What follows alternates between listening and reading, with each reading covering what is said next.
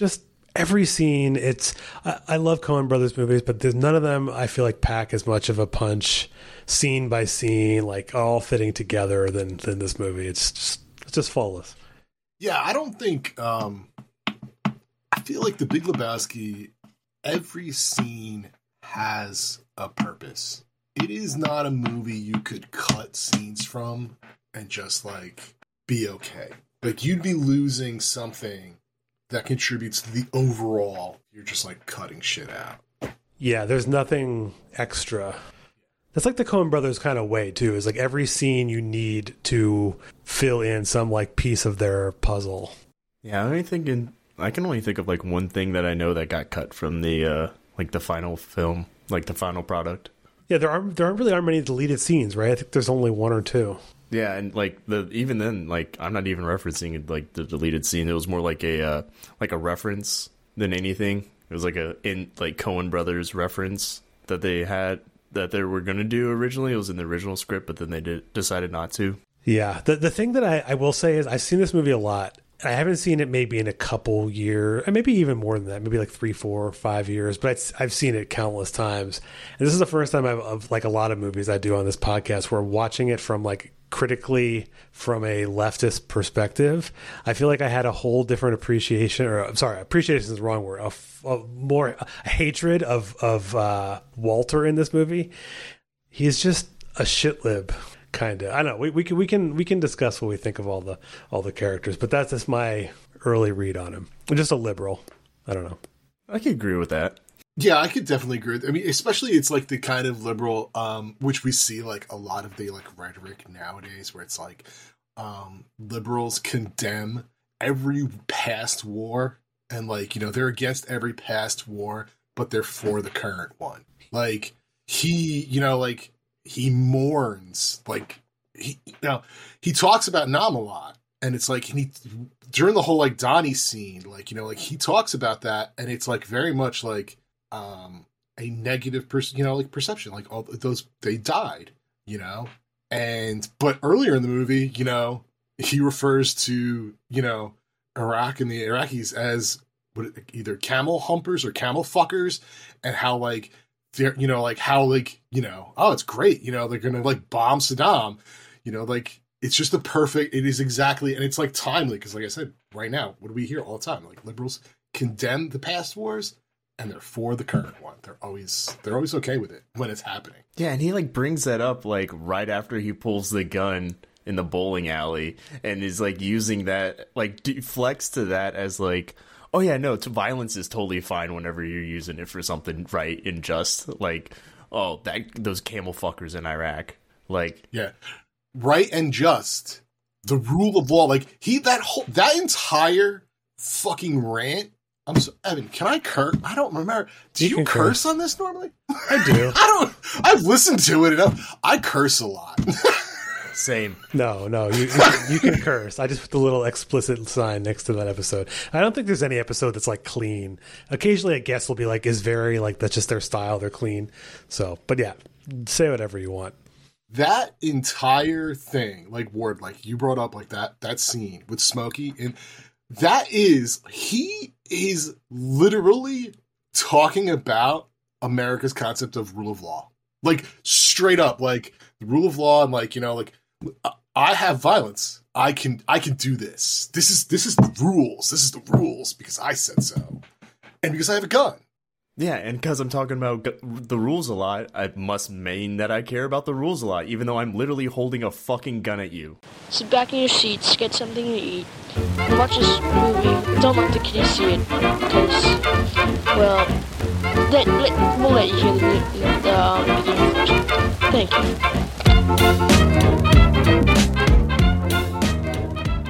All right, this week on Left of the Projector, we are talking about The Big Lebowski.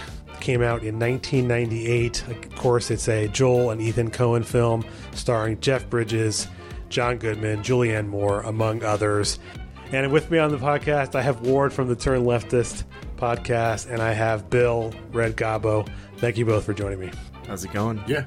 Yes, yeah. So as we were just kind of discussing The Big Lebowski a little bit before we're getting into it here. But I know since everyone here is, I'd say, a big fan of this movie, I don't know if you want to share, I don't know, any memories of this movie. I can honestly remember the first time I watched it, so I don't know if you guys have any, or just thoughts on the movie in general. Like, it's been 25 years, and I feel like it holds up pretty well. Yeah, no, absolutely. No, I definitely think it holds up really well. I've seen this movie tons of times. I honestly can't remember the first time that I saw the movie, but I don't know, probably some fondest memories is I had a buddy of mine, and I think I was like I was like 23 and 24 for like 2 years. Damn near every Wednesday we got together to drink White Russians and watch The Big Lebowski. That sounds about right. Pretty fond for me. Yeah, I hate White Russians now. Jesus, it's a lot. That's a hell of a drink. You don't want to drink milk with your drink, really. Anymore. I've actually never had. I actually said I was going to have a White Russian tonight, but since I had a concussion like 3 days ago and I'm on drugs, still I'm not going to have a White Russian. Damn, I was literally about to come for you and be like, you said you're going to have one, so how do you feel about this cream-based drink? And then you hit me with a concussion thing. No, I can't come at you. Yeah. So, no. Yeah, no, I went from vertical to horizontal real fast and slammed my head into the ground. And I don't remember the first time I saw this movie. Probably I was too young, I can tell you that. Because it came out 25 years ago, so I would have been, I don't know, 15, 16. So, you know, and I watched it around the time it came out. As time goes by, like, the dude is, like, the thing that has always done it for me. Like, I admire his, like, I call it positive nihilism. The idea that, like, you know, you just, if you can't change a thing, you abide. You can't control everything. And like, I always admired that about him in a lot of ways and like respected that. I was, you know, just, it always meant a lot to me.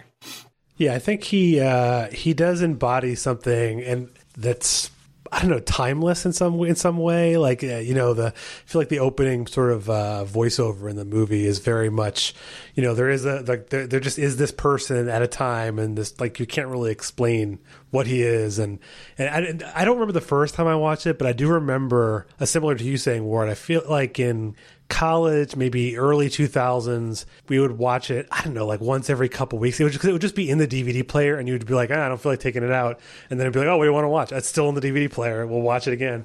And it would just be kind of like that. It was this, and I don't know, like Fear and Loathing in Las Vegas and some other, you know, movies like that just kind of were on repeat. But it holds up. And I never noticed when I watched it the first few times that it takes place the first day on 9/11, for anyone out there who doesn't know.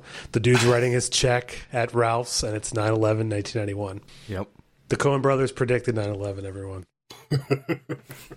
Because the bigger Lebowski says later, the line he says in the limo where he says, the plane has crashed into the mountain. If he had said like the plane had crashed into the building, that would have just like set this movie off. Oh, absolutely. The general plot of this movie is very similar to a lot of, not the plot itself, but the kind of the structure, similar to other Coen brothers movies, where they have, you know, people who never would have probably met or interacted with each other somehow, some way, becoming entwined in some like ridiculous plot or ridiculous, you know, money or something. Something happens, and in this movie, the set off is like getting his rug pissed on in like one of the opening scenes. And I mean, I don't know how many times I said it really tied the room together, but it's a lot of times. Such a wonderful scene too.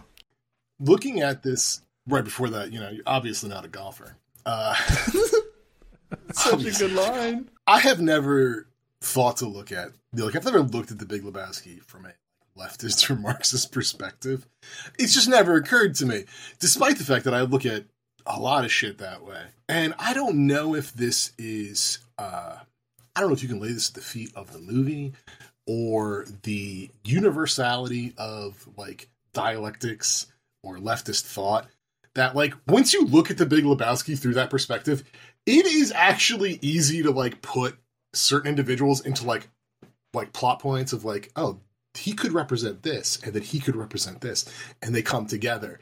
Like, from the beginning, like, this aggression will not stand. Like, the Big Lebowski, he's just in his home, doing his thing, and is people bust in on the behalf of other powerful people and threaten him, and then basically like, now you have to do what we want you to, and then, you know, like, puppet him through the whole thing. And it's like, oh, like, you can look at that from the perspective of either, you know, the global south or working class, and same thing, you know, it's like, now you have to do this for me.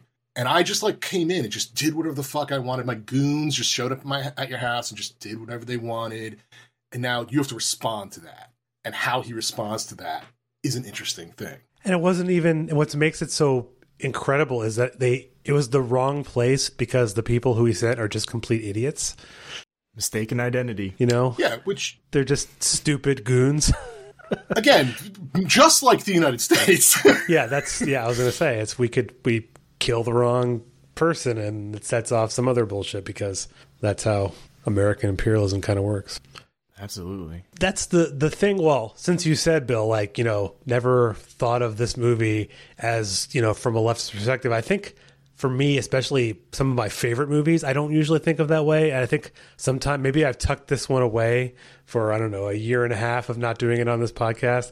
Maybe you're like, there's sometimes always that fear of like, oh, am I going to ruin something great about this movie? But I honestly don't think that it's ruined. And I think it's interesting you mentioned like how you would look at it from a dialectic, you know, all the contradictions in this movie. There are a lot of contradictions, like even just like the friend group of Walter and the dude are just like complete utter opposites. And then you have their friend, you know, Donnie, who just exists in some way as part of this group where he doesn't seem to ever interact with them other than get yelled at, you know? Get yelled at. Yeah. And so it's, and just the opening scene in the supermarket with the backdrop of the Iraq War. For people out there who don't remember, there was a first Iraq War, which we did. We did a first one. The Gulf War. The Gulf War, which and a lot of people don't. I mean, it wasn't nearly as big. It wasn't a lot of fighting. It was mostly us just bombing the shit out of Iraq and saying we want our oil back. I guess that's no different. The stage for, you know, it very much set the stage for future. You know, like it's integrally tied into it. Oh yeah, we don't need to go down the Saddam Hussein rabbit hole. Except my favorite part of him being the guy who works in the little dream later on. But I think that just the difference between Walter and the dude is very interesting to me as looking at it from like that Marxist, just how different they are. You said, Bill, that he was like this nihilist. What was the phrase you said? Positive nihilist. A positive nihilist as opposed to the other nihilists in this movie who are more negative. And then you have Walter, who's clearly has PTSD from serving in Vietnam. He's got troubles, and he doesn't deal with them. And his only outlet is bowling. Like, that's all he's got. It's funny, you know, you mentioned, you know, like Donnie and how Donnie, like, barely exists. It's like, rewatching it, and we talked about this, like, this theory people have that, like, Donnie doesn't exist, which is... Having watched it today, I think we can all, like, patently untrue, correct? Like, yes. Whoever thinks that, wrong. Your theory's been debunked. You're wrong. Yeah, when did you stop watching the movie and then come up with that theory? Like, patently, like, untrue. And more to the point, the people are like, the dude never interacts with Donnie. Actually, the dude is the only one who's nice to Donnie. That's Walter true. Claims to be his friend, like, more than the dude, and Walter is a complete and utter asshole to Donnie. The dude actually gives him any kind of, like, attention, or just kind words at all. Which is funny, because, like, Donnie says arguably one of the funniest fucking lines of the movie to the dude in, like, a complete burn moment, when they're all sitting at the bar, and he's like, but I need my Johnson. And he's like, what do you need that for, dude? Just a throwaway comment that like totally gets overlooked. It's so funny. Oh yeah, that is a perfect burn. Is that when they're talking about like? Is that also the same scene where Walter makes his also like fascist pro-Nazi comment?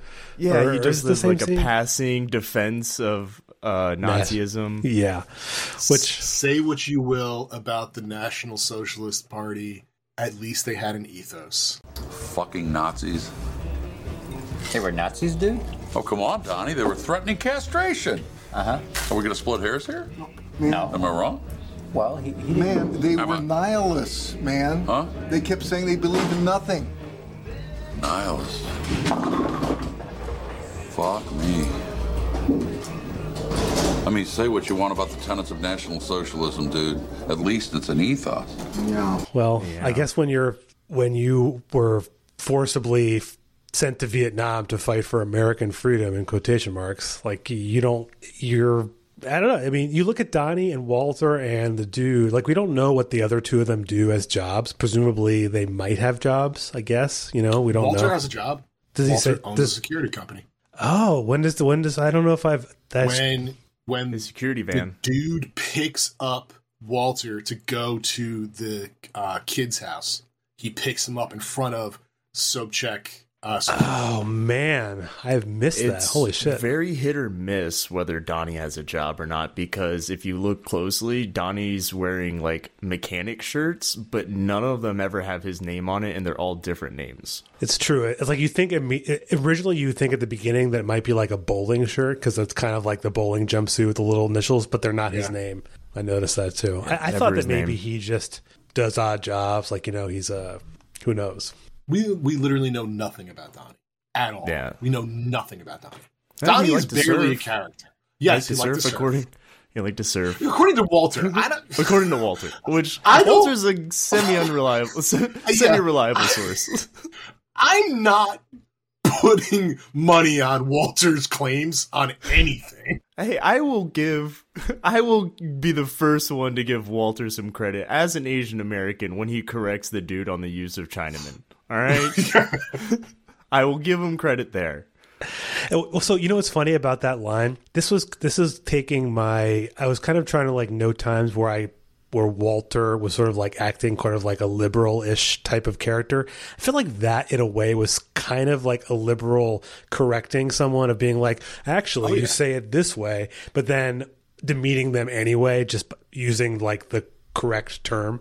So it's like he's saying you're supposed to say, Asian American, but it really he's Totally performative. Yeah, exactly. A lot of his his comments throughout were that too. And actually, you also have to give credit too, because Walter does know who Lenin is. Like he understood that the dude was quoting Lenin, although I was trying to figure out what quote it was, but he just kind of like mumbles through a bunch of stuff. Like nothing I could find was an exact quote. He just says a few words for Lenin. I don't know. Because the dude's like a washed up leftist, like former SOCDEM, washed up leftist, no longer really in it, just remembers bits and pieces here and there, and he regurgitates it at points, but... Well, he tells Maud later that, like, after they have sex, he's like, oh, yeah, like, I went through college, but I don't really remember it. So it's exactly that. Like, he once might have been kind of cool. He said he was part of he was one of the authors of the Port Huron Statement, which was, like, published by the first draft. Not the compromised second draft. Yeah, not the compromised second draft. And he claims to be part of the Seattle 7. Which I do feel like when he talks about that, those moments are the most, other than when he talks to Sam Elliott about like just at the end, when he talks to Sam Elliott about how like things are like done, he's just like, just kind of, I'm trying to get through, he's the most animated and most passionate about anything. The entire movie is when he's talking to Maud about his time in college or his time, he said like the Port Huron Statement and Seattle 7. That is the most animated he is in the entire movie, I feel like. So does that mean that he was presumably, because I don't know, I know a little bit about the Port Huron Statement. I know that's like the SDS, but doesn't it also relate to like the auto workers in some way? Like, does that mean he was like a union guy then too? Yeah, perhaps? there was a UAW conference in Port Huron when the SDS released that statement and discussed and proposed a variety of actions to address the economy, military-industrial complex, warfare state, McCarthyism, discrimination, nuclear disarmament, stuff like that. So presumably he was like pretty left at the time he wrote that, and just he kind of says like he started traveling around with Metallica, like, but that's the 80s, so like he kind of just like the 1970s like don't exist. He doesn't remember them. It's like they're just kind of like a blur. He just kind of floats along, and the thing I also think about too is this is 91, so this is just after Reagan. We have now, George Bush Sr., and it just kind of like we see like just the collapsing of anyone having any real chance to make it. And given their ages, they should have presumably had that chance. Like you think about when they were in college, but they just kind of missed it. Yeah, the dude still rents a place. Yeah. And like his landlord blows all that money putting on a weird quintet. Like, which reinforces the fact that landlords don't contribute to society. That guy's one of the weirdest characters in the entire movie. This is a movie that includes Jesus and the Flea bowler. and Flea and Flea. He is one of the fucking weirdest characters in the entire movie. But like the whole like pure Huron statement when he talks about that, right? Like look, and like Evan, like you said, like that gap. Pure Huron statement is 1962, and then the Seattle 7. If you like look at the like timeline, I don't remember when Seattle 7 was. I don't know exactly. Seattle 7 was 1971. So 10 years later. Right? So 10 years later. So he was active during the 60s. Right. Probably got arrested and then it was like, fuck this, I'm done. But more like started touring with Metallica. 1970. It's like at the end of that time, like that is the like the beginning of the end of like any kind of real effective leftist movement in the United States. Pretty much. Kent State was in 1970. Like at that point, like we see a major downturn in the United States of any kind of like leftist political action or like leftist, like, Marxist-Leninist action within the United States. Like his life follows the trajectory of like the leftist movement in the United States, and it just dying. And those people that were in it and then just like burnt out and didn't like become like sellouts like most like all like the hippies and shit. Yeah, the people Pete Seeger sings about in Love Me, I'm a Liberal. Yes. Yeah. Like his life basically follows the trajectory of the failure of the leftist movement in the United States up to the point of that movie being made. I mean, yeah, didn't part of the failures of the Seattle like Liberation Front and the Seattle 7 because of like infighting within their organization? Because it was a Marxist-Leninist organization, if I'm not mistaken. I mean, I know some of that. So so you said 1970, it basically falls apart soon after that. So once that disintegrates, and it's funny, he's like, oh, I was in the Seattle 7 with 6 other guys. Like he doesn't even mention, like doesn't remember who they are. And that's why he can like quote Lenin randomly, but he doesn't really know anything left. It's just like gone from his brain. Yeah, he tries to quote Lenin but stumbles on it. Like he's quick to call the chief of police of Malibu a fascist, and then when he's talking to Maude later, he's like, "Oh, real reactionary." Yeah, it's like he remembers like the real like labels and stuff like that, but can't remember full quotes and buzzwords. He's got the buzzwords. Exactly. It is specifically a reference to Jeff Dowd, who was a friend of the Coen brothers, and his like involvement in the Seattle 7. But yeah, the Seattle 7 fell apart due to ideological dissension and chauvinism, male chauvinism. And then he's friends with Walter, who's like the ultimate, just like such a chauvinist in many ways, while also just utterly browbeaten by his ex-wife. Yeah, totally browbeaten. Right? Didn't Jeff Dowd go to prison? I think a bunch of them did. So that presumably, you said, I don't know which one you said, like he probably went to prison, Lebowski, and then had to like reform and had no way to like reintegrate back into society, presumably. Like it's almost like he was I don't want to say he was a victim of the system, but he could have been potentially. Dowd was like, he was jailed for like, I don't think he didn't go to like prison. Oh, he it was more like he became a movie producer. Like, right. He became a movie producer. The founder became advisor to Clinton. Like they all just like went on. Like they all went liberal, and Lebowski, the dude's like, nah, fuck it, I'm gonna go bowling. But yeah, the what was the other thing I was gonna say is so we talked about, I guess, the 3 sort of main characters, but then some of the side ones, you have like Jeffrey Lebowski, like the actual Lebowski, like the Big Lebowski, as the title indicates. Big Lebowski. He is like, when you first go to his house, and like if you've seen this movie the first time you're watching, like, oh, he's a rich dude, he he talks himself up as having run businesses and foundations and shit. And then like you find out later that's like all a complete sham. He's just like a shell of a person. And I think it's kind of a good... But racially, he's pretty cool. Yeah, right. Yeah. Oh, because he have all Such a good line. The what is it? The little Lebowski the urban achievers. Yes, that was Mr. Lebowski's children, so to speak. Oh, different mothers. Racially, it's pretty cool. Such good lines, dude. It's so early on. As Brant stands there uncomfortable through the entire thing. Yes, poor Brant. Philip Seymour Hoffman, R.I.P. But that was actually my like fantasy football name for years. Like when I still played, was the Little Lebowski Urban Achievers. That's such a good name. That's a good one. Yeah, I was watching that scene with my wife earlier, and like when Brant does the with children without a necessary means for a higher education, she was like, "Did they mean to mess that up?" I was like, "No, it's a Coen Brothers film. That's purposefully in there." I was like, "There's only one ad-lib line in the whole entire movie." Like, yeah, they're not big fans of going off script. They want it the way they want it. Yeah, if it's in there, it's purposeful. Yeah. The Big Lebowski is like this vessel of just, I don't know, like a metaphor for capitalism. I don't really, I think it's just 100%. He just exists in some way, but isn't real, right? He's propped up by his wife and his daughter. They don't ever mention if his original wife died, I presume so, or is divorced. I guess they never really say.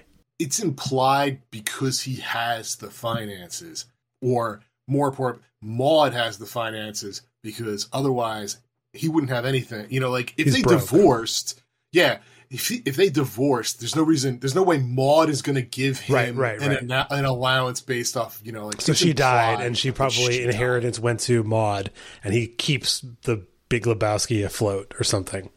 I believe actually he even says something about his wife, like rest her God, like something in the scene by the fire where he's like pretending to be sad.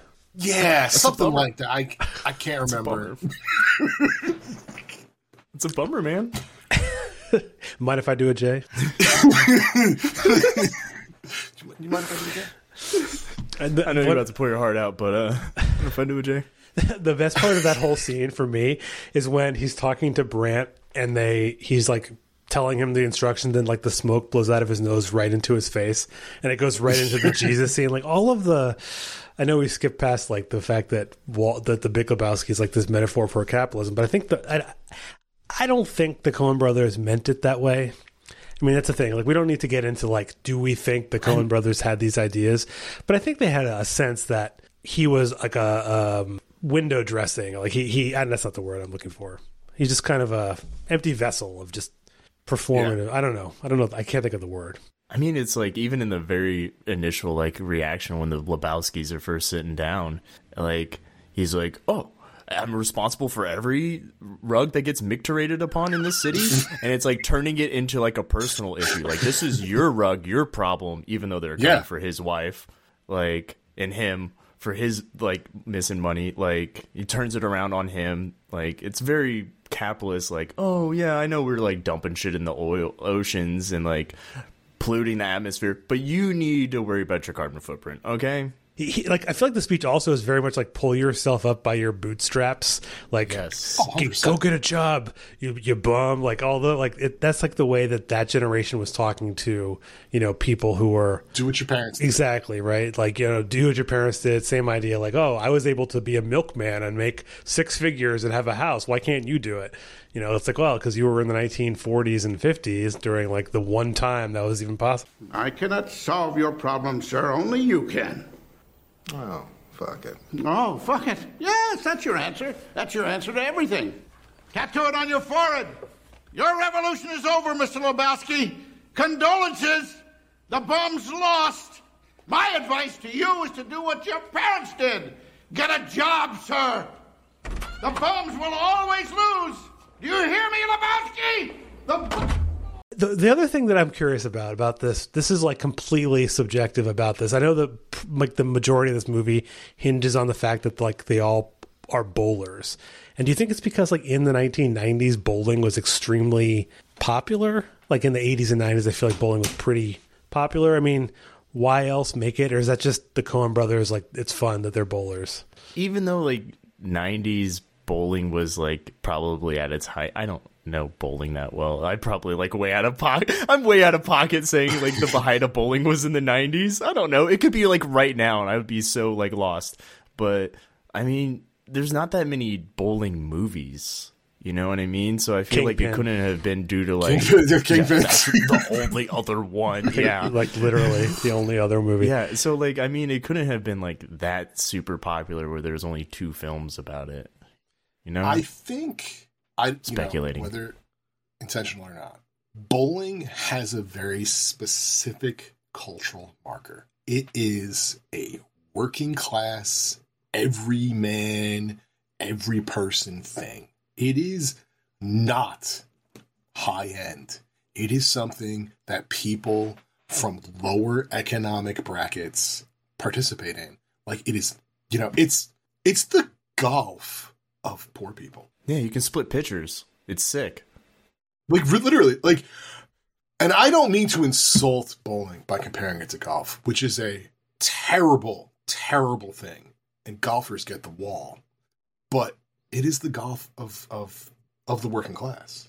Well, the very opening credits where they're showing the bowling alley and they're showing all the different people bowling, you see, like, people of all different stripes that are bowling, whereas anyone, and that's why one of the reasons why the sport in general, like professional bowling, became popular is because you didn't necessarily need to be like a weightlifter or like in good shape necessarily to be a bowler. If you could learn the skill and you could practice enough and get good, you could be a professional bowler. And so it was like an everyman kind of sport. And league, my mom was in a league bowling in the 70s, I think. Like, she like would say like, oh, everyone like was bowling because it was just, you could go to the bowling alley, you could smoke cigarettes inside, you could drink like cheap, shitty beer and get popcorn, and you'd have your night. Both of my parents were in bowling leagues when I was a kid in the 90s. Like, bowling was... Maybe bowling was the hype word. I don't know.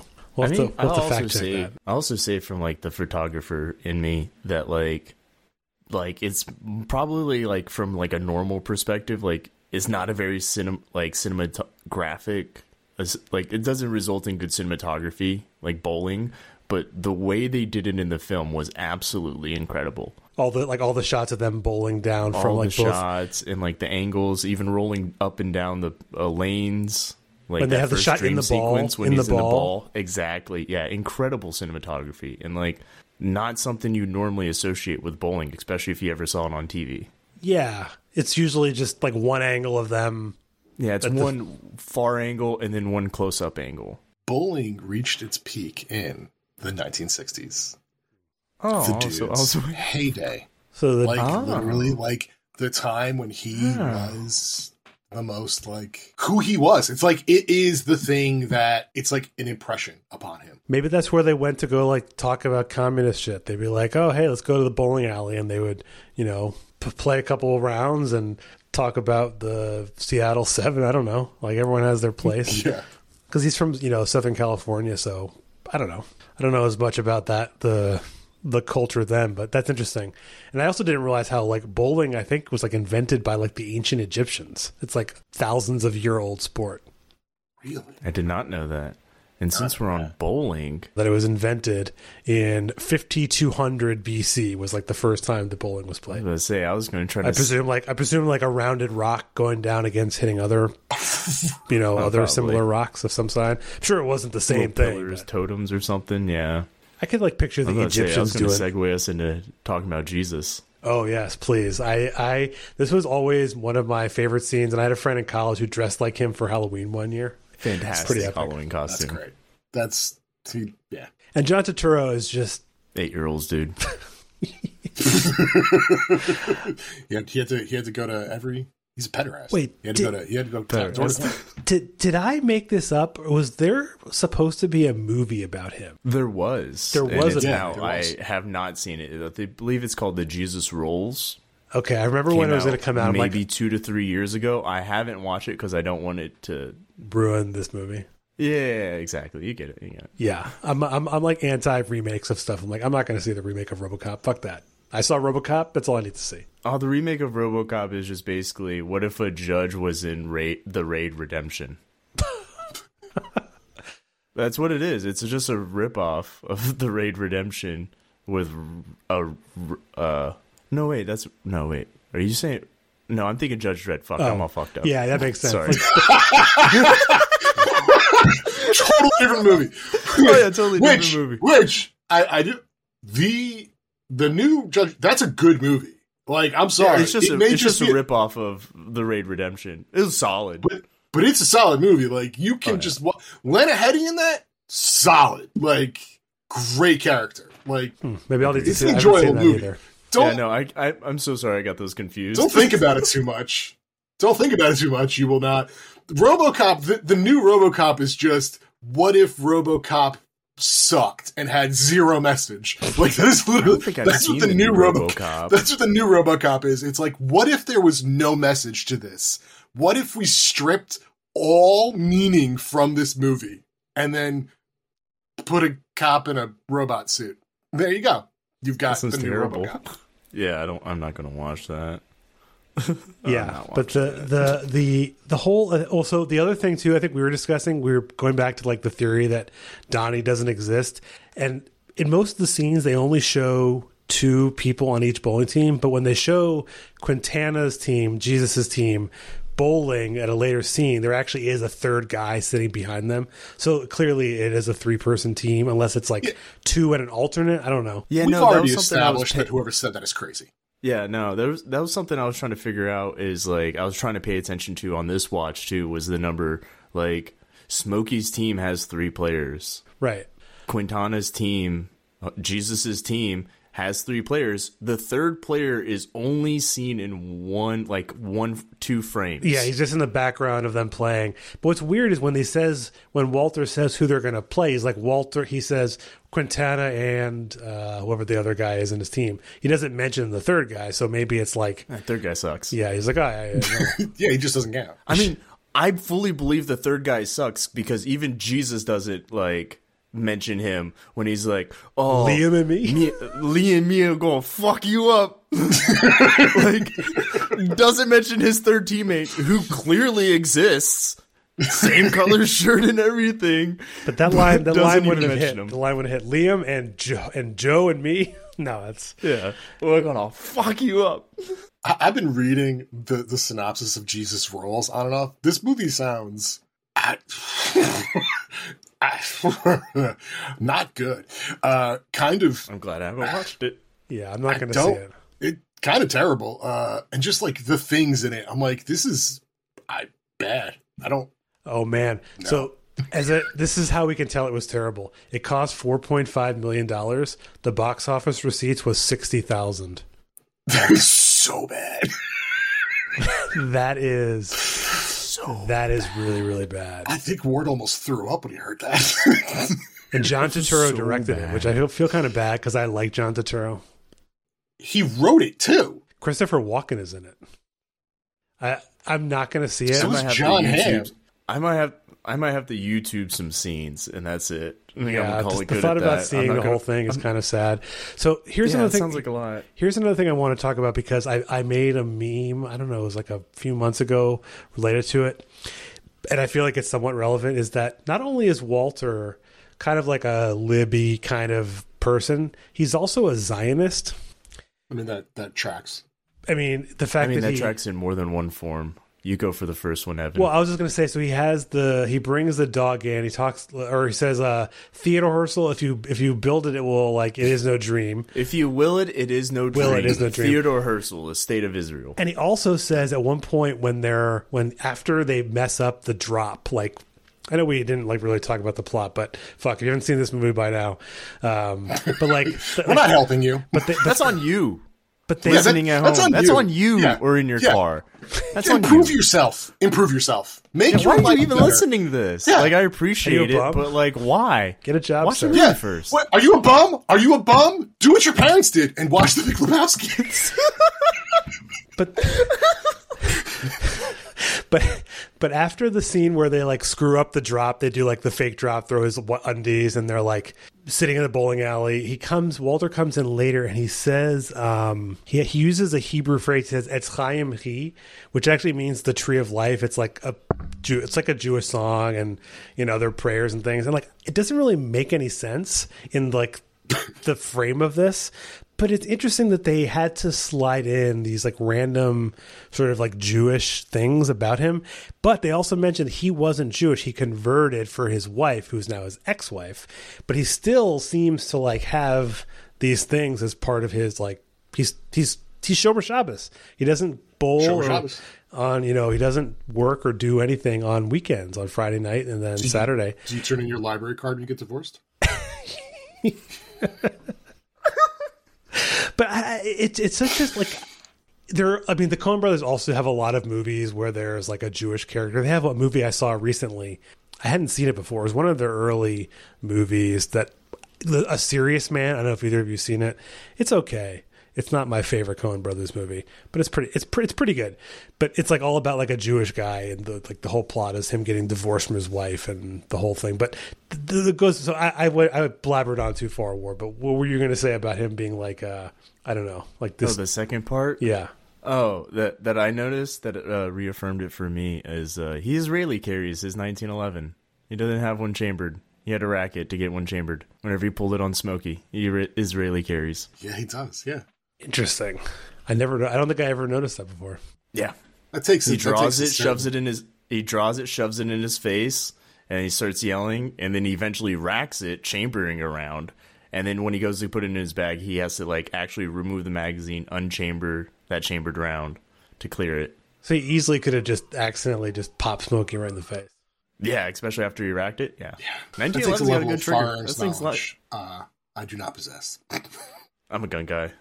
Yeah, I know. I mean, do you think that was like an intentional thing to do? Probably not. But, I mean, I just picked it up and I was like, I'll add that into the list of him being a Zionist since we were talking about it. And, like, I was trying to formulate all culminative points pointing in that direction for Walter. And I was like, there's another one. That's, like, really reaching. Of course, I'll be the first to admit it. But I fucking noticed it. So I'm going to bring it up. Well, there's three different... It's a movie trope. Yeah. Well, I mean, it also looks really cool too. Like in the that's what I'm saying. It looks cool. That's why it's a movie trope. The whole racking thing. Yeah. Yeah, it's more a movie trope than him being like an actual IDF, former IDF or anything like that. The whole thing. So I guess the only other like characters that are maybe even worth talking about, I just think it's a funny scene because I watched it not that long before he came on, is all of the scenes with like Jackie Treehorn like at his house, and then like the really awesome like, drugged dream he has with Saddam and the scissors and everything. Gutter balls. It's so good. It's so good. And he comes down wearing Yuli's outfit from Log Jammin'. Yeah. To get shoes from Saddam Hussein to meet Ma dressed in a Viking suit with like bronze bowling ball bra. Like and the women with the bowling pin headdresses that look like they're being like like it's a strike, like they're being like but like it's the nihilists like carrying the scissors, snapping the scissors. Yeah, he's going down and then spins over so he can look. Yeah, like, and they did such a wonderful cinematography with the idea and concept of bowling that like you would never. It's normally so think of. And it looks good for the 90s yeah, absolutely too. For that like scene, so phallic. It's that is we associate bowling with like just like let's be honest, like what if I say to you like bowling, what do you like what's the first word that comes to mind? I mean every single guy gutter ball. I'm not even going to answer that. I'm just going to say every single guy has at one point held up 2 bowling balls in front of him and been like but it's like you they took bowling, which is not, let's be honest, sexy. It's not. People, like, it's not, you don't associate sexy people with bowling. And they were like, but we do associate testicles and dicks with bowling. And they just turned it up to 11. Well, which makes it so like perfect that like the subplot is that Bunny is like in this like a sex worker like working for Jackie Treehorn, who is basically another great line that I didn't catch as clearly when he's asked Jackie Treehorn if he's still like in like the pornography business. He's like, no, I'm in the like entertainment and like the political business or like the political advocacy. Publishing and political advocacy. So he's basically like, you know, he's Larry Flint. Yeah. Oh, that's right, Larry Flint. I guess that's kind of He's Larry Flint.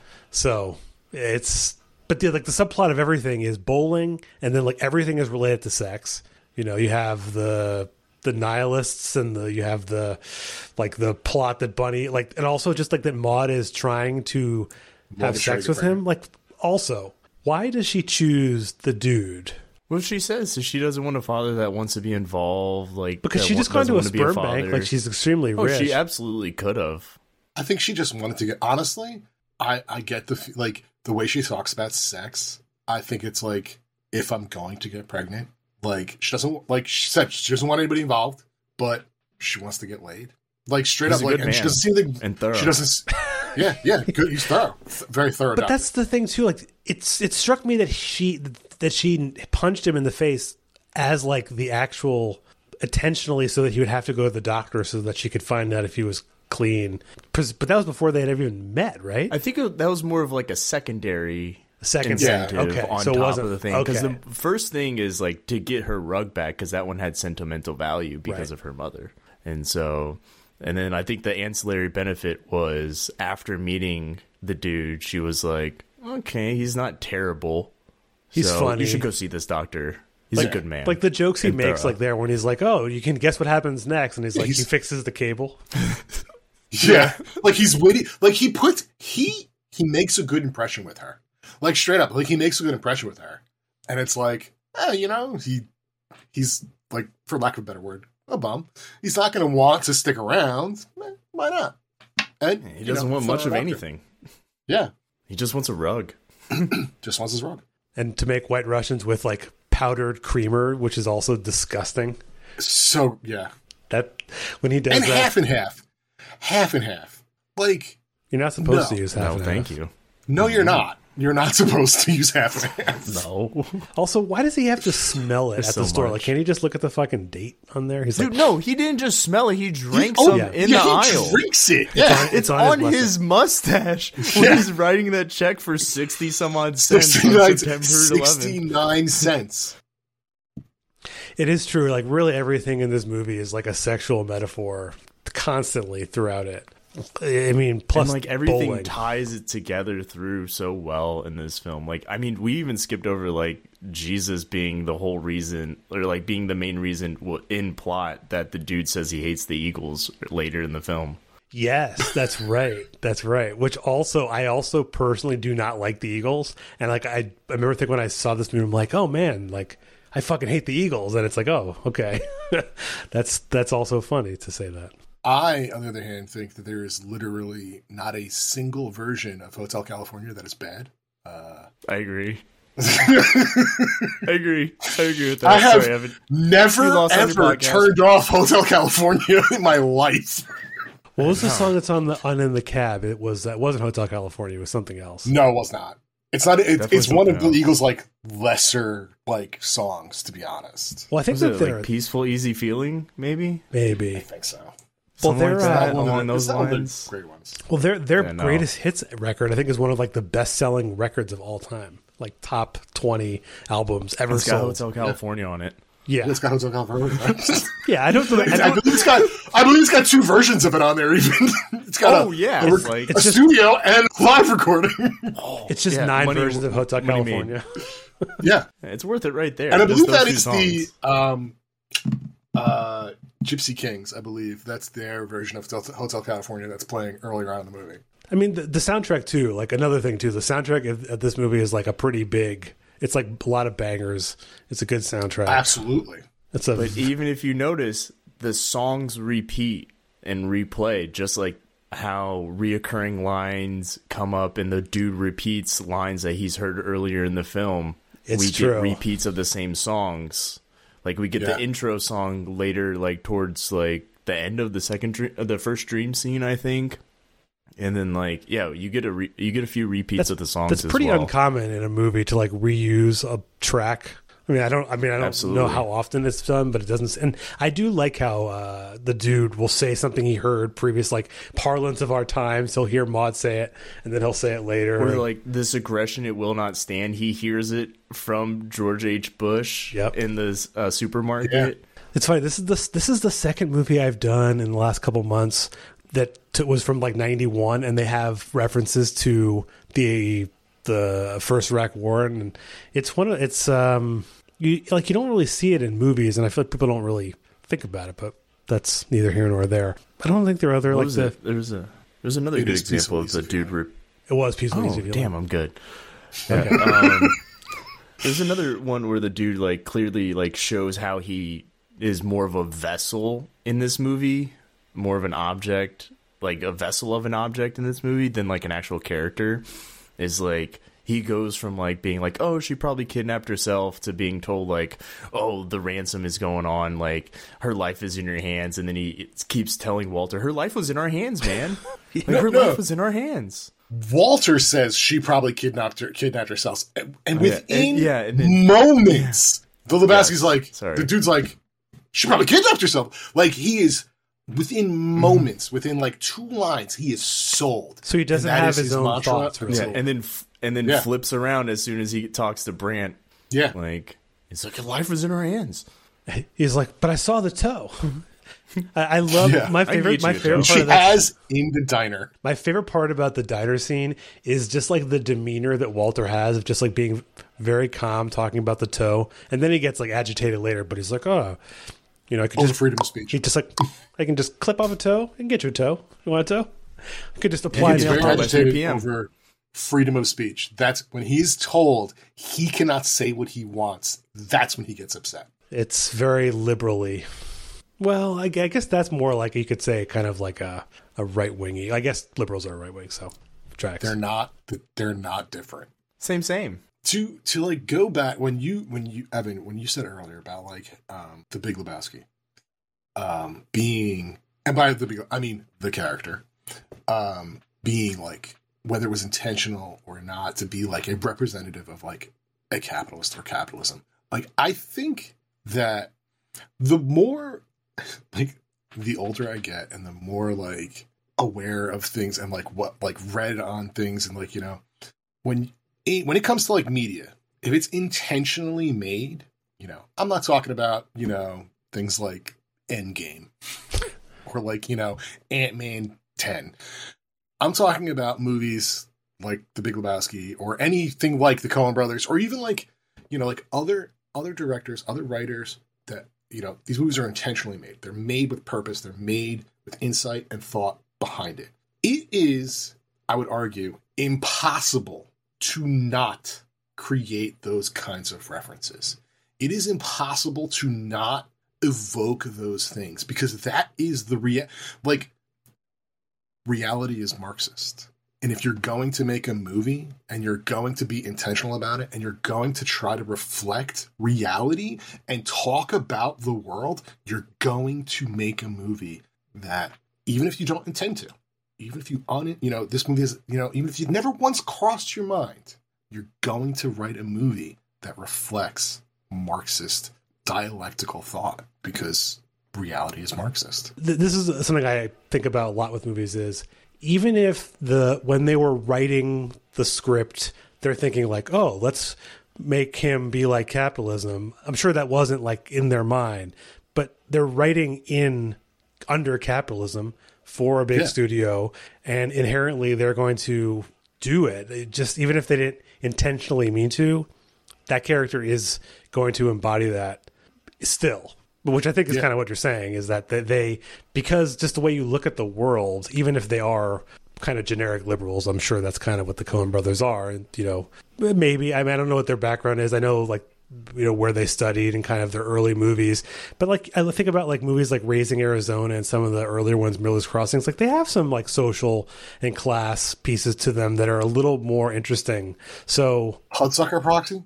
Oh God. I mean, that movie, that was one of my like 3rd or 4th episodes on this podcast. And very explicitly like fascist and corporate America and everything. So maybe sometimes for some directors, I don't give them much credit, but I think with the Coen brothers, I think you should give them the credit. They make excellent movies, even if they've fallen off a little recently. But yeah, I mean, like, you don't even, like you guys are saying, like, you don't have to be explicitly a Marxist to every so often stumble upon like Marxist beliefs and talking points just through your own happenstance and evaluation of things. Like, especially if you want to be really accurate with things, the reality is Marxism. So even if you're not a Marxist, you could be a liberal or fucking whatever. If you want to do a concrete evaluation of something, you're going to end up in the Marxist sphere. So, like, yeah. Yeah, and I like to think, too, especially a lot of these people who went to film school, you know, in the 80s or 90s, whenever they did, like, they watched movies by, Charlie Chaplin and these guys like Orson Welles. That's what the movies that they're studying to become filmmakers. And a lot of those people were actually communists and Marxists. It's like they're studying the techniques of these. Obviously, some people end up like Michael Bay makes shit ass Transformer movies for like the DoD, but some people actually make good fun movies, and the Big Lebowski is not just a fun movie, it's funny.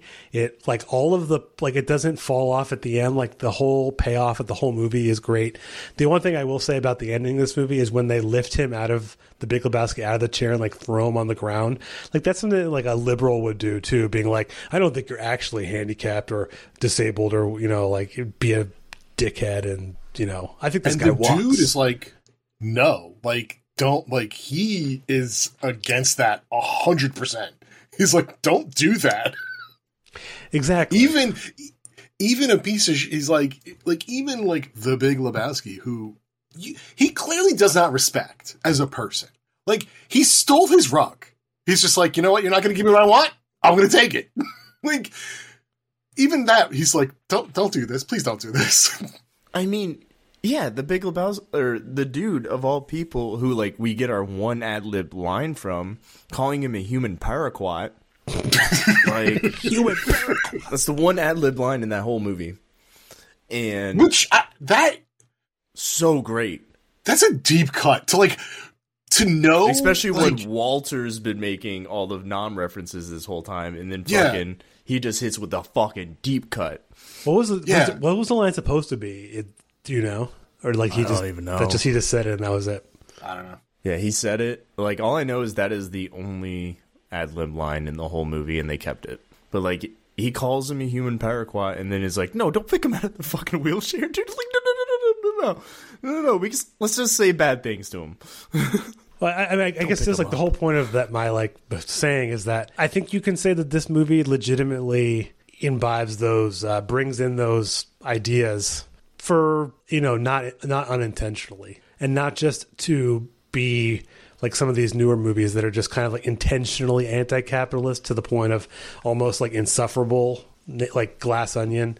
I did that episode, and it's not, in retrospect, like it's not a great movie. It just kind of critiques like an Elon Musk type. But I think this movie you can actually, that's low-hanging fruit, bring in interesting pieces.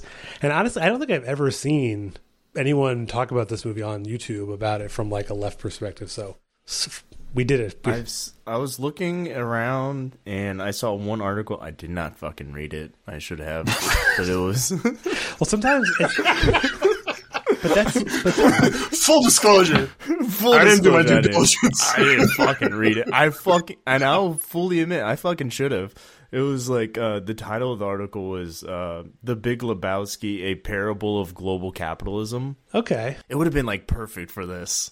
Well, but I was like, nah, we'll fucking get there on our own. But sometimes it's not. But sometimes I see those articles and I'll read them. But I always worry in some cases, this is a thing of like, is that going to then influence the way that I'm going to then discuss it by taking this person's thought? But then I think it's reasonable to do that and say like, well, this guy says this, like, do we agree? And that's like what you would do as a Marxist. Mike, right? On our podcast reads fucking articles from like whatever, and then we'll just shit on it, even if that's like, funny. If it's like from CNN and shit like that, be like, all right, this, that, those were right, but like this is all fucking bullshit. Well, but it is kind of like we talked about that the Big Lebowski, like the title character of the movie is just like the representation of like the hollow shell of capitalism. And all the people in this movie, you have Jackie Treehorn, who's just kind of getting by on exploitation, really. I mean, that's kind of what his business is. You have the cop in Malibu. He also draws dicks. Yeah, he just draws dicks on That is one of my all-time favorite scenes in the entire so movie. Funny. It's just such a neat, but it's just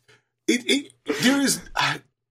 He's just getting one over on the dude, and it just he's on the phone and just and where yeah, we'll do the pickup, and then just total visual gag. It's just it's one of my all-time favorite scenes in the entire movie. It's so good. And the look on the dude's face. The look on the dude's face when he's like, what the fuck?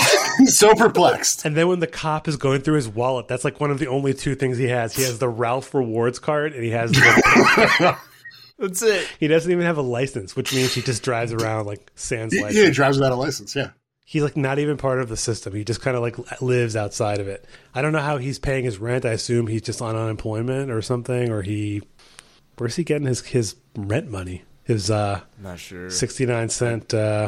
I want to say there was like I remember something vaguely that he was like an heir of something and he got like barely any money from it. Oh, like a settlement maybe? Like does he say that to Ma? He's possibly. I don't know, something. And then he could get unemployment, right? He could, or disability, who knows? Like sounds like work. Like he can cut into bowling time. It's in the original draft of the movie that he is the inventor of the Rubik's Cube. Damn, I'm good. Oh, shit. And they cut that out? I told you, or did I mention that I was like #1 in the world for fucking Lebowski trivia for like on this some random app? I mean, you've hit some like a couple years. That's crazy. So he's just living off like a small, like he's clearly not living extravagant life. He has like a rug. Yeah, it's Rubik's Cube in the 90s. Like it's had its time already. It's well past. Again, when did the Rubik's Cube peak? Probably in the 70s, I would guess. Yeah, exactly. It's like his entire life. Well, it was invented in the mid-70s. So his entire life basically peaked in the 1970s, and it's just been like nothing since. Which is kind of like bowling Earth. I mean, not Earth, United States. Just like Earth. Yeah, I just mean like Earth. Just like downhill. The whole planet, just downhill. The whole planet. Downhill C- would not recommend. John Bottom died, and then everything just fell to shit. Reagan was elected, and it's all been downhill since. I mean, basically, but yeah. I mean, that is actually true, but yeah, if you're listening from a distant apocalypse or a far distant utopian future, looking back, it's all Reagan's fault. It was all fucking Reagan's fault. And Thatcher. Don't forget Thatcher. So if you can go back in time to when Reagan was like an actor on like Hollywood, just like have him fall off one of those horses and just like break his neck, and then he won't exist. He won't become governor. Why Christopher Reeves and not him? You think about all this shit. I mean, I feel like Christopher Reeves was Superman. I'll shit on Zack Snyder's Superman all day. You can throw Zack Snyder in with that. Should be James shit on. Cameron. Zack Snyder is that movie is just absolutely horrible. Yeah. Well, have you seen this? Well, we don't need to get into this, but have you seen the Zack Snyder cut of like the Justice League? Yes, it was painful. Yeah. Yes, it took me. I mean, dude's an Ayn Rand libertarian. It took me 3 hours. It's like a 3.5 hour movie. I believe it took me 3 hours to watch it because I could not sit through the entire thing. I know. Any scenes we didn't mention? I know there's obviously a lot of them in this, like that brings, you would say, are like top tier. I know one that we didn't mention, which I think is a funny scene, is when they go to Larry Seller's house to like interrogate him about his homework and stealing the money. And then like the dude, so like funny. Multiple people is telling Maude and Jackie Treehorn that Larry Sellers has his money because he thinks he has the money. It's like, yeah, okay. And then I love also just like the dad being like Larry Digby Seller or Arthur Digby Sellers, who, wrote 156 bulk episodes. Of the series. The bulk of the series. And Walter yelling at him, big fan of your work. Does he still work? He's like, no, he's really formative. Does he still work? And then the mother says like, no, he has health problems. It's like the dude's inside of like a respirator machine. It's like, I don't think the guy's like an iron lung. Yeah. I don't think the guy's running, but I don't know. That scene also is very funny, and then he beats the shit out of his car. And also the scene when he goes to get his car back, and he's talking to the cop, and he's like, "Oh, do you have any leads?" He's like, "Leads." We're getting 4 more detectives on the case. We have them working in shifts. Leads. There are only 2 scenes in the entire movie that involve police officers, and both of them roundly denounce the cops as being utterly useless, serving zero purpose in society. 3. Other than 3 scenes. What was the third one? When they come to his house to take the stolen car report, when he gets the car back, and then when he sees the fascist. Oh, yes. And I guess technically when they run behind them after Walter leaves. So actually, I'm going to include that. I am going to include that because they are running into the bowling alley after Walter leaves, okay? Every scene involving a police officer. The cops were there for Walter. Yeah, he's leaving. Every scene involving police in that movie points out that they either do not serve a purpose, do not do their supposed job, and the only time one is doing something, it is doing what cops actually do, which is serving the ruling class and like basically getting undesirables out of the area. Like every moment they have an opportunity, the cops are shit on in this movie.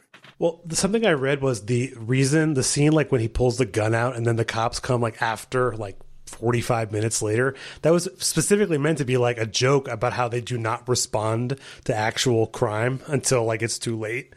I mean, it's perfect. It's perfect that they just show up. They've already bowled. They finished the game. You know, they're out in the parking lot. It's all done. The cops show up. They don't even... They walk to the car. Not even run. They walk and converse. They walk to the car. The cops are behind them. Yeah. The cops are behind them. They drive away as the cops are going into the bowling alley. Dude, hell, there's no cops at the end, like in the bowling alley parking lot, where recently a gun was brandished during a game, and there's a car on fire. On fire! Not a cop around. Nowhere. It's LA in the 90s. They could give a fuck, right? Right? I mean, we're not that far from Rodney King, I guess, right? Yeah, they were all busy committing hate crimes. Yeah.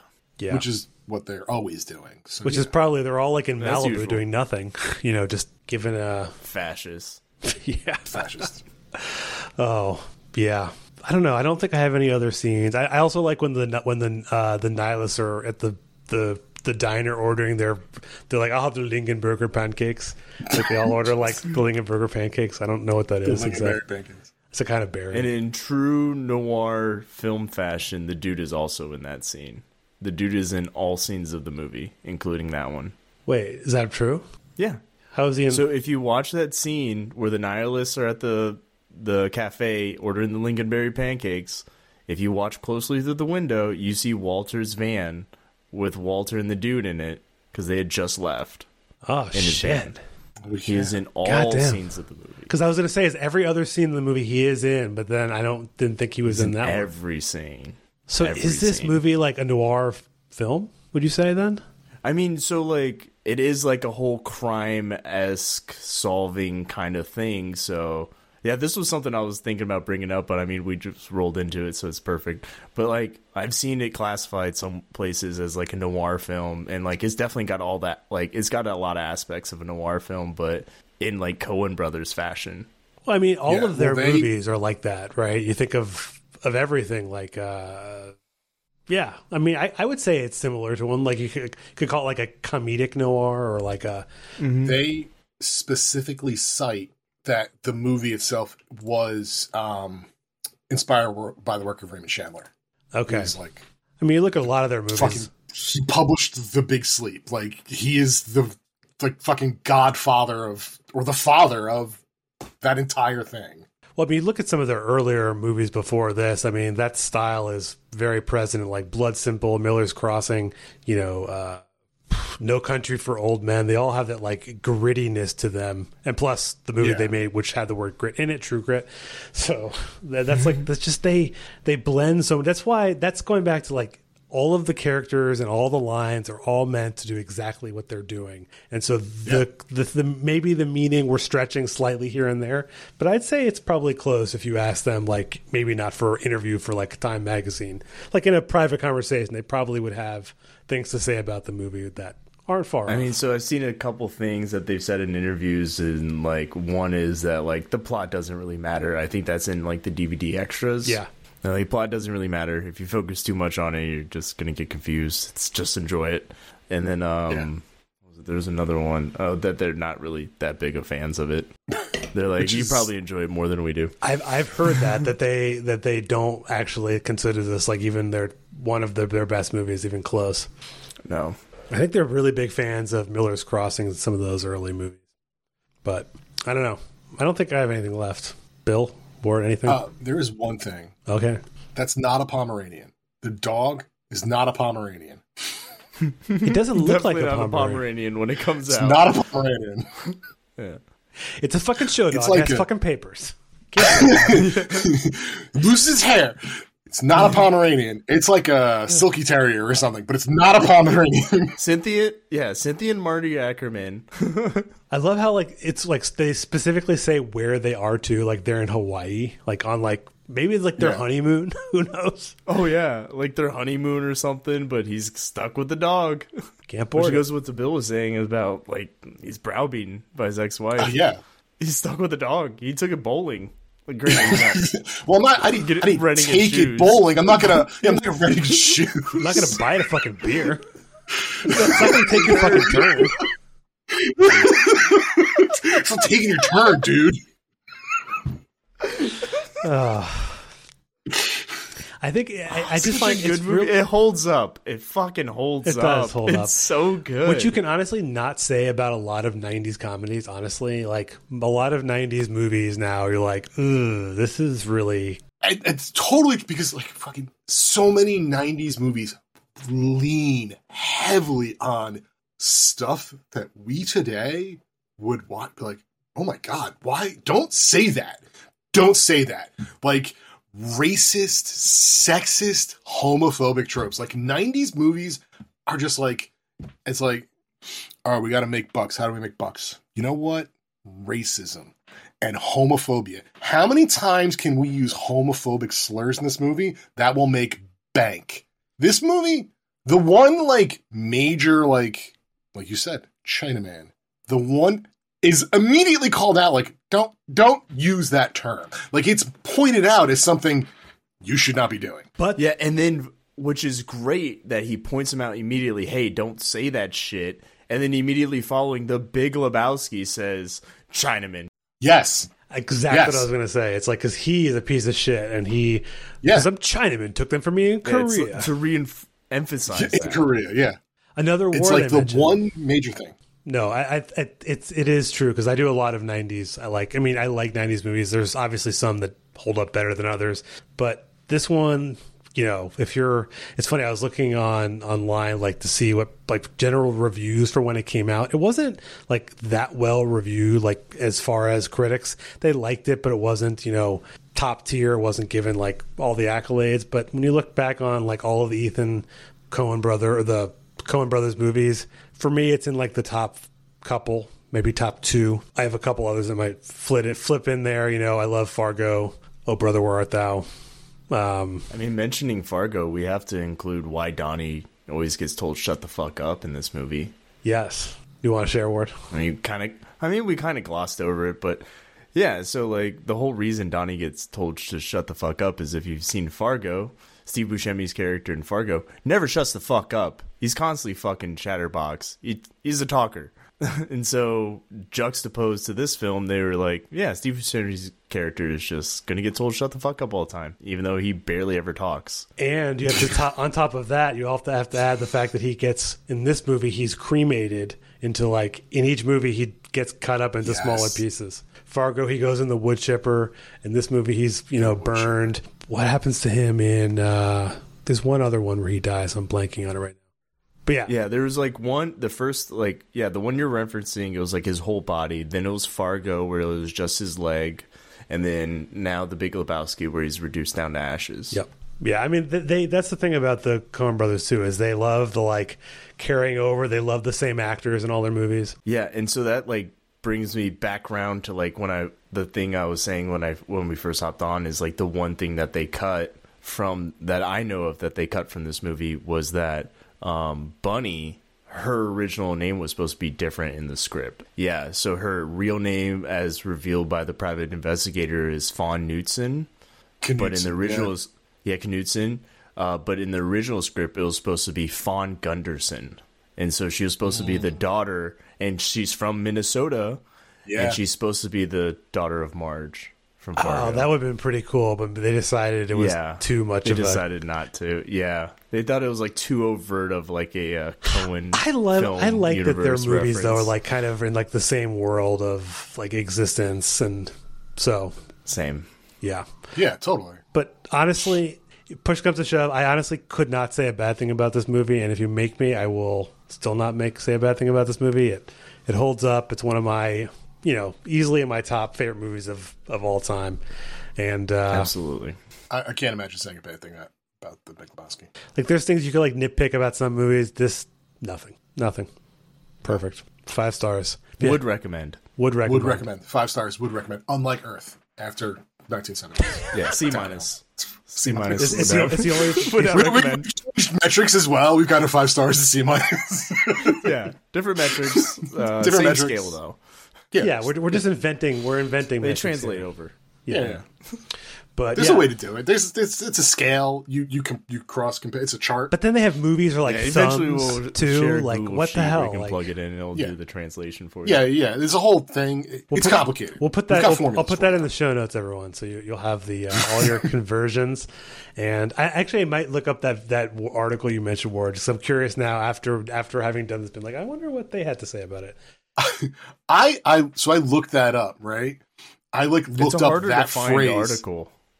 I looked up that phrase. All I found was an article which said, sometimes referred to as a parable for global capitalism. Like that. Oh. I didn't find that article. I found an article that said, sometimes referred to as this. I blame the Modelos. But I got nothing left, so I guess we could call it a wrap. But Bill and Ward from Turn Leftist, thank you for talking about the dude in the Big Lebowski. Absolutely. Happy to have you. Yeah. Thank you for having me, a complete unknown human being who just happens to watch this movie entirely too many times in my life. Perfect. And I know, and well, Ward, I mean, people probably, I think I don't know what episode will come out first because you've been on a few, but do you want, I mean, you can tell everyone about Turn Leftist. Well, this is the second one. Yeah. Well, yeah, that other one, the Wayne's World and the. Wayne's World. Yeah. Yeah, Wayne's World should come out first. Yeah, no, I'm one of the co-hosts of the Turn Leftist podcast. We talk about the current events, historical events, historical characters from a leftist perspective. We've had some debates. We're currently doing our series on the 5 figures of Marxism, the 5 heads of Marxism. And you can follow me on Instagram at Millennial Leftist. Sweet. And you also have you also do like those live episodes, which are good stuff too.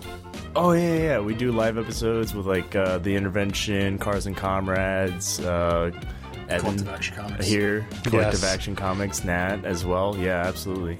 Yeah, you should check all those other. Sometimes Brett from Rev Left. That's really cool whenever we get him on. Well, and you can find this podcast on all the places. We will catch you next time. Instagram at Left of the Projector Pod, on TikTok still, because I guess I still use TikTok. Also Left of the Projector Pod, and X, which I don't use, at LOTP_pod, because they're... You mean Twitter? Twitter, yes, X. Twitter, also known as X, or Elon Musk's. It's a website. It's technically not dead naming. And it's terrible. Yeah. Yeah, it's cesspool of the internet. The only thing possibly worse is Reddit.